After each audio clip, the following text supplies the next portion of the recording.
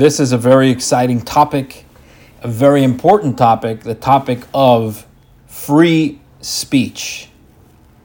And let's jump right into the Rambam's words. This is chapter 5 of the laws of Teshuvah, and it's interesting that this topic comes into the laws of Teshuvah, repentance. Aleph, let's see what Rambam says. Rishus l'chol odom nesuna. Permission is given to each person. Rishus is literally permission. In this context, free will is given to every person. This is comes from Pirkei Avot, Ethics of the Fathers. Harishus nesuna. Free will is given. If a person wants to turn himself towards the path of goodness, and to be a righteous person, the choice is in his hand. He has that capacity. And if he wants to turn himself to a path that is the opposite of good, and to be the opposite of righteous, that choice is in his hand to make. This is right there in Genesis, chapter 3, verse 22. That after Adam and Eve ate from the fruit, the tree of knowledge of good and evil, God says that the human has become like one of us to know good and evil. What does that mean? This human species is singular in the world. Is unique. No other species like it. In this matter, to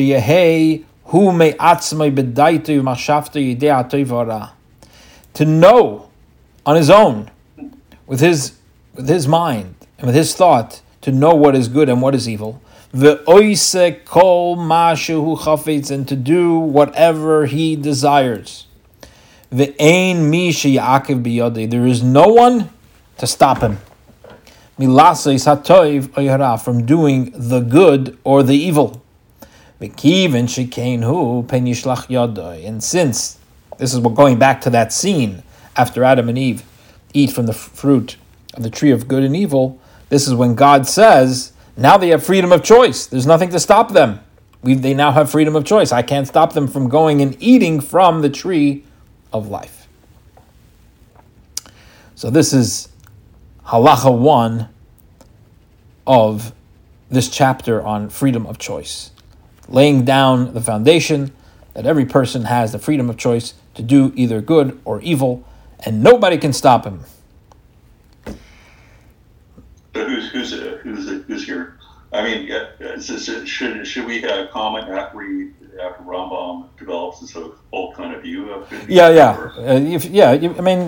Feel free to comment, but I feel like a lot of issues will probably be addressed. But right, okay, sure. So we'll, feel free to jump in if you feel like it's something immediate.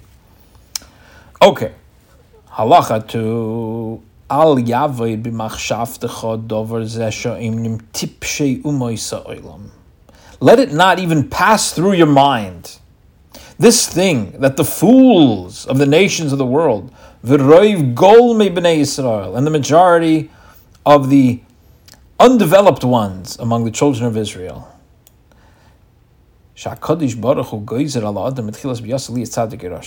don't let this thought that is held by many enter your mind. And what is this thought that should not enter your mind? The false notion that God decrees upon a person from the beginning of his creation whether he's going to be righteous or whether he's going to be wicked.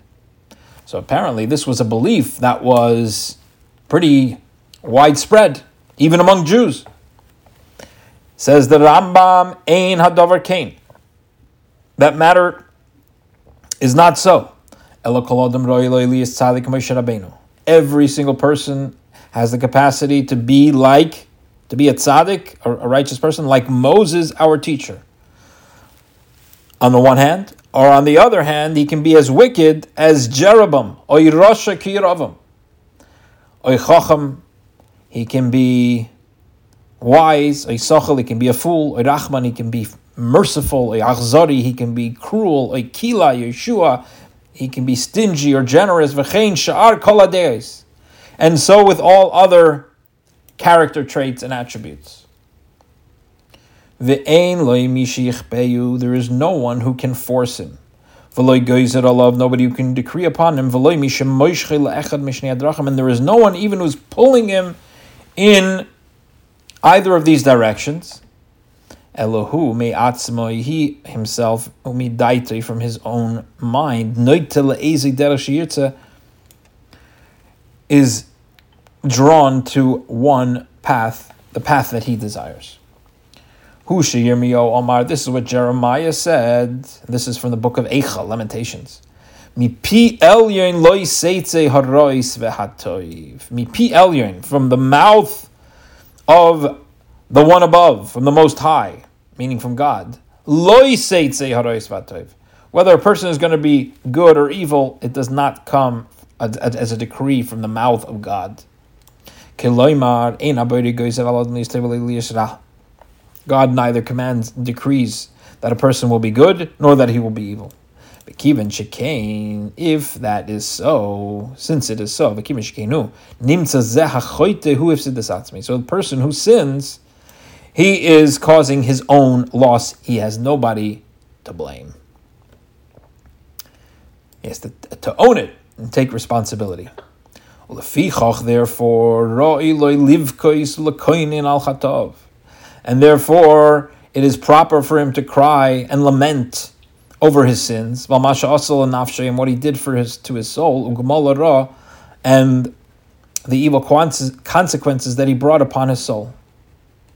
So now we see how this issue of freedom of choice comes in, and as the 5th chapter of the laws of repentance, because a person who doesn't believe in freedom of choice, why would he repent? He'll say, yeah, I made mistakes, but it wasn't my fault. This was my destiny. This was predestined. I had no control over it. But if you believe in freedom of choice, then you say, oh, yeah, look what I did. I did that with my free choice. I did that. And therefore it's proper for me to do teshuvah, to repent, to regret it. Hu shekasav acharov. And thus it says after that verse, where it says that God is not the one who decides what we're going to do, the very next verse says, Ma yisainin adam choy gever al chatav. Of what should a living man be aggrieved? A man of his sins. So the following verse follows up and says, if it's true that God is not in charge of what we do with our moral decisions, follow-up to that is, we need to be aggrieved of our own sins.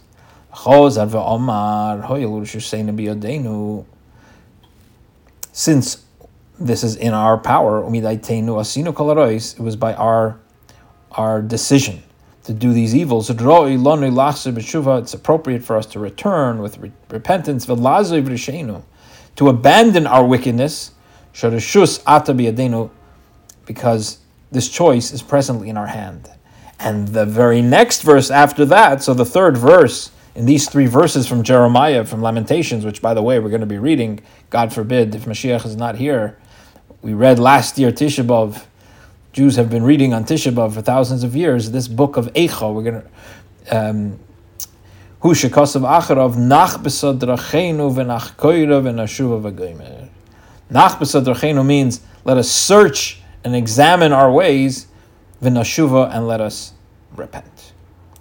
Nach besod drachenu v'nach koira. So Rambam is explaining, how do we get from that from God's mouth no good or evil decision about the person's moral decisions comes out? From there we get to these other verses regarding repentance. Gimel, 3rd halacha, v'dover ze iker godolhu. This matter is a major fundamental principle. V'hu amod ha-Torah, it's the pillar of the Torah, v'ha-mitzvah, and the mitzvah. Shenemar, from Deuteronomy, Re'ei nasati l'vnecha hayem es hachayim, where God says, look, I've placed before you life and good, death and evil. It's before you. It's your choice. Before, behold, I've set before you today the blessing and the curse. Telling us that the choice is ours. So Rambam is showing from Torah itself that Torah lays down this principle of freedom of choice. Whatever a person wants to do from the actions of men, he can do, whether good or evil.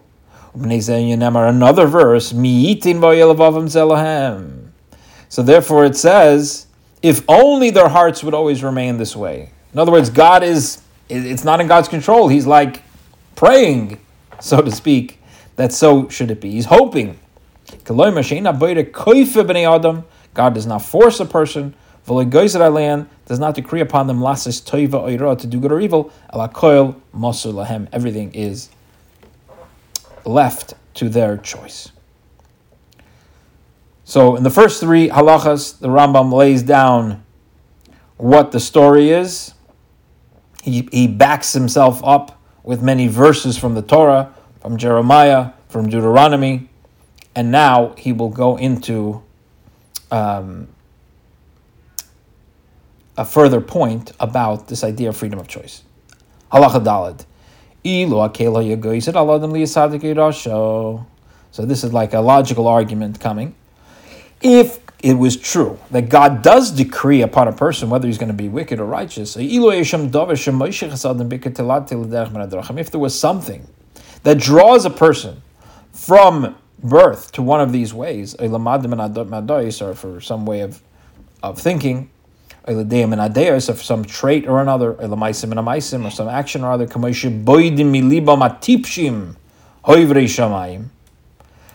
as the fools who believe in astrology, they imagine that all this kind of destiny, this is what your destiny is, you have to be like this, you have no choice.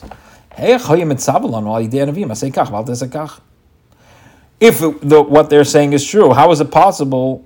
How can God command us through his prophets to do this and not do that? And when they tell us, Heitivu darchechem, improve your ways, do not follow your wickedness, what is the point of these admonishments? They're pointless. It's already been decreed upon this person, according to this false belief, that this is what's going to be. The way he was born, according to this false belief, is drawing him to this thing that he cannot move away from. And this is a very memorable, powerful line from this chapter. What place would there be?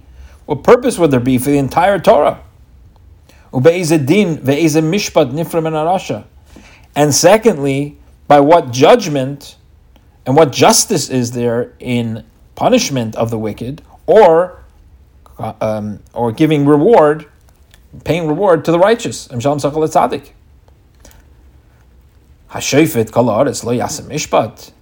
This is paraphrasing Abraham, who said to God, would the judge of all the earth not do justice? Okay, so here the Rambam just gave us a couple of logical arguments where if you're going to say that there's no freedom of choice, then you're basically denying the whole idea of the Torah, because the whole idea of the Torah is to admonish us to do better. If we can't do better, there's no point in the Torah. There's no point in communicating God's will to the prophets to tell us to do better. We can't. Furthermore, it would be unjust. How could God punish the wicked if they didn't really have a choice? And why would God reward the righteous if they didn't have a choice? Now the Rambam makes another point. Now he's going to address a question. Don't wonder and say, how is it possible that a person is going to do everything he wants? His deeds are in his control. Can it be that something will happen in this world without God's permission, without its creator's permission, and that is not God's will? Can that be? Oh, why not? Oh, Rambam says, because the verse tells us differently. In Psalms 135, verse 6, it says, Whatever God desires, He made on the heaven and earth.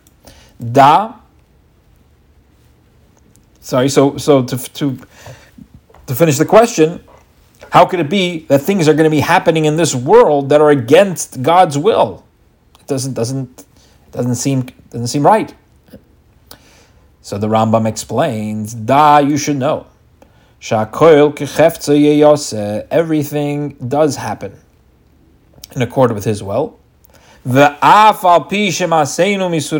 Even though our deeds are in our control. Both of these things that seem to conflict, they're both true and they coexist. How so? Rambam will now explain. Ketzad. How so? Says the Rambam,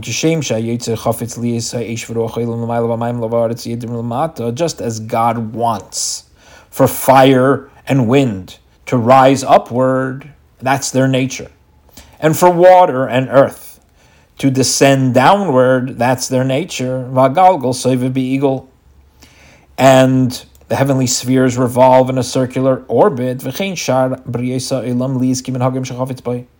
And so with the other creatures of the world, that they should behave in the way that they behave, the way that God programmed them, the way God desired for them to behave.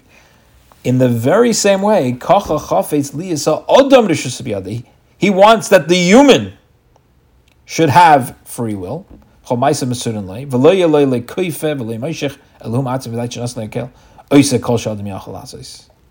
it's not a question of, well, how is it possible that this is happening against God's will? Well, that is God's will. God desires a creature that can do what he or she wants. This is why person is judged according to his actions. If he does good, he gets good stuff. And if he does evil, the opposite happens. This is what the prophet Malachi says. He says, this has been the doing of your hands. You're responsible for what happened. They also have chosen their own paths. This is from Isaiah. Now he quotes from King Solomon, Ecclesiastes. Smach bochur bialdusecha. Young man, rejoice in your youth. V'da ki al kol ele v'yachar elikim b'mishpat. But you should know that for all these things, God will bring you to judgment. You do what you want, but there will be a consequence for it.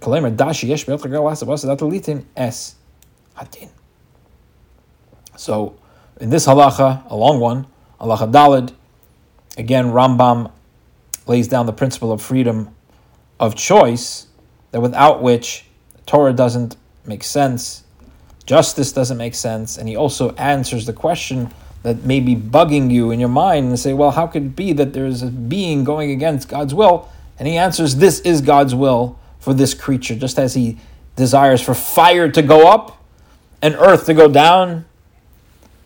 And he doesn't use this example, but every creature has its nature that God implanted it with, that he programmed it with. This is God's desire for the human being to have this capacity. All right, I can't look off the hook by this. So he's making a meta statement here, and it's a question whether that's coherent or not. So I mean, there's a couple questions here, which I can address. First, the concept of evil. God is so perfect. How did he create it? I mean, that's a fundamental question. And the second thing is like, it's almost like he's begging the question: why would a human being choose evil? It's irrational. He's answering the question that you should not. And so he's just kind of assuming that it's our nature to kind of gravitate toward good rather than evil. I mean, there's almost an assumption of kind of rationality or kind of divine or spiritual rationality in our nature to be aligned with good. Yeah, I mean, I didn't get that necessarily. That it's. I mean, he's not addressing it here, but obviously, the human being, God created us with both the good inclination and the evil inclination, and ultimately we have the choice of which one to follow. And the question of the existence of evil, also there, God is creating the challenge for us. So he's not denying that there is a challenge, but he is emphasizing that there's no predetermined outcome to how we're going to face that challenge. Now, does he have the kabbalistic concept here that evil, that our task is to kind of elevate evil, so-called evil, to goodness? I mean, is that right? Right. I mean, he's not addressing it here, but this wouldn't be mutually exclusive. And so that's the deeper kind of reason that is our choice, because we have a task to kind of redeem the world. I mean, there's a certain choice speaking here, but evil can be transformed into good. That's not really discussed here. He doesn't really imply right. Right. He doesn't get into that part of the philosophy of why evil exists and what the benefit is. Okay. All right. Sorry for the detour. No worries. Okay. Now here he gets to the really thorny question. That many have asked, and let's see what he says. Halacha hey, Shema Toimar. Here's a big question about freedom of choice. God knows everything that's going to be. And before it happens, he knows that this is what's going to happen. I forgot the fancy term for this question. And he knows that this person is going to be righteous or wicked. So the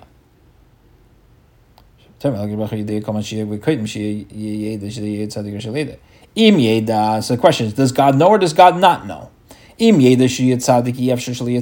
God knows that he's going to be righteous, then it's impossible for him not to be righteous. And if you're going to say God knows he's going to be righteous, but he still could be wicked, then God doesn't really know. So that's the question. There seems to be a conflict between the idea that God knows everything, past, present, and future, and free choice. It seems to be a conflict. Says the Rambam,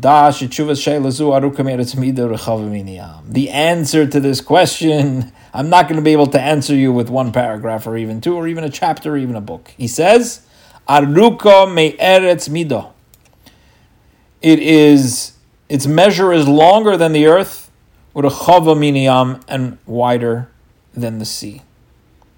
The kama ikarim gedolim. There are many great principles, vahararim, ramim, and lofty concepts, tluyimba, that are related to it. But you need to know and understand this thing that I'm telling you. So he's not going to answer the question straight on, but he's going to give you a answer in a different way. Here's what he says. We've already explained in the second chapter of the laws of the foundations of the Torah. Shakadosh Baruch Hu eino yidea midea shehi chutz mimenu. That God does not know things through a knowing that is outside of him. Ki bnei adam shehem v'daitam shnayim. Like humans, whose being and their knowing is two separate things. Ela yisahu yisale shmoi v'daita yachad. Rather, God, he and his knowing is one. And the human mind cannot grasp this concept well.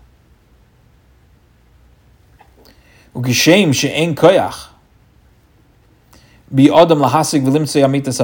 as it is impossible for the human being, the finite human being, to grasp the ultimate truth of the Creator. As God told Moses in Exodus 33:20, no man can see me and live. So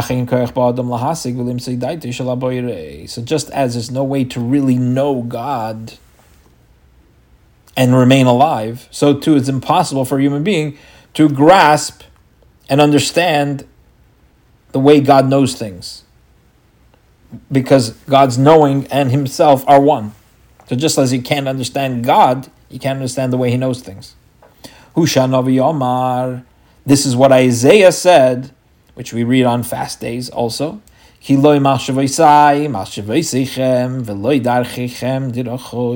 thoughts are not my thoughts, says God. Your ways are not my ways. So what does it mean? The way that you think, in other words, not just we have different thoughts. I'm thinking about one thing, you're thinking about something else. No, our process of thinking is different. The human process and the godly process is different. Since that is the case, we don't have the strength or the power, the capacity to know. How is it possible that God knows all the creations and all the deeds? We can't know that. How God does that? But we know without doubt. We know that the actions of man are in the hands of man. And God does not pull him nor decree upon him to do such and such. And it is not only by accepting a religious doctrine of faith that we know this, but from clear proofs from the words of wisdom.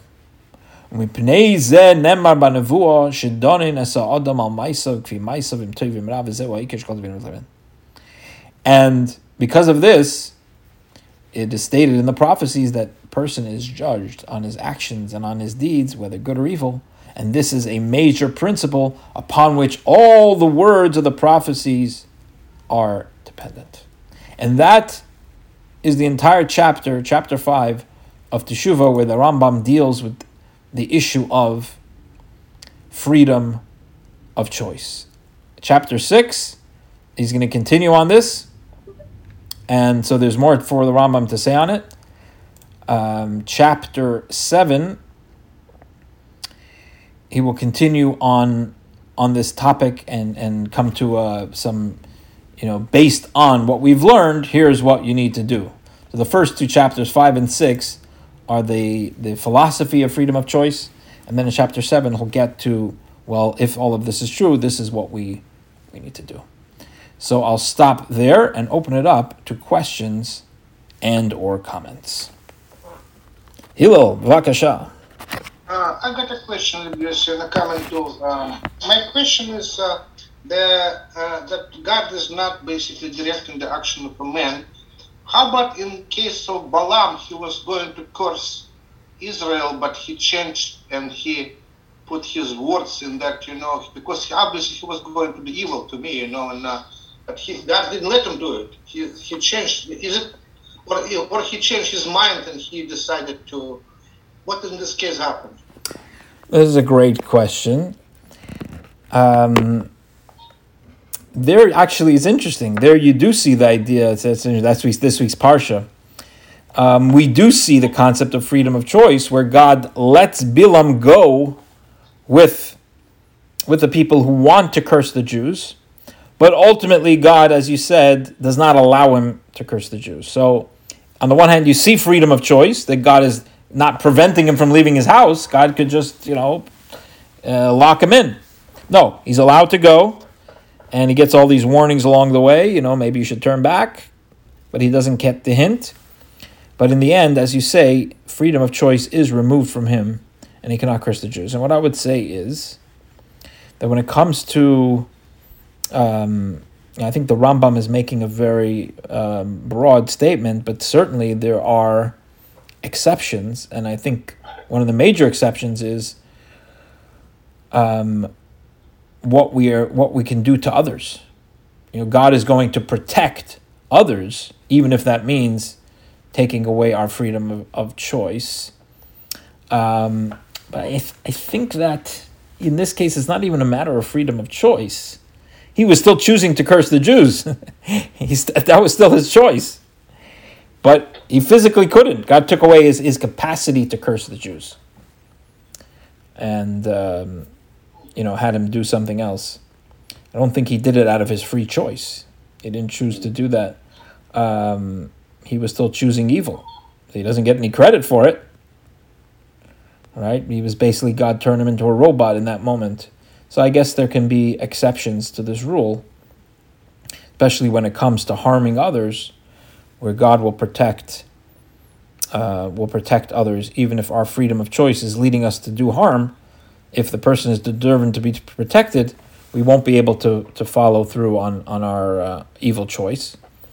And perhaps even when it comes to ourselves, God will protect us from ourselves in certain circumstances. Maybe not always.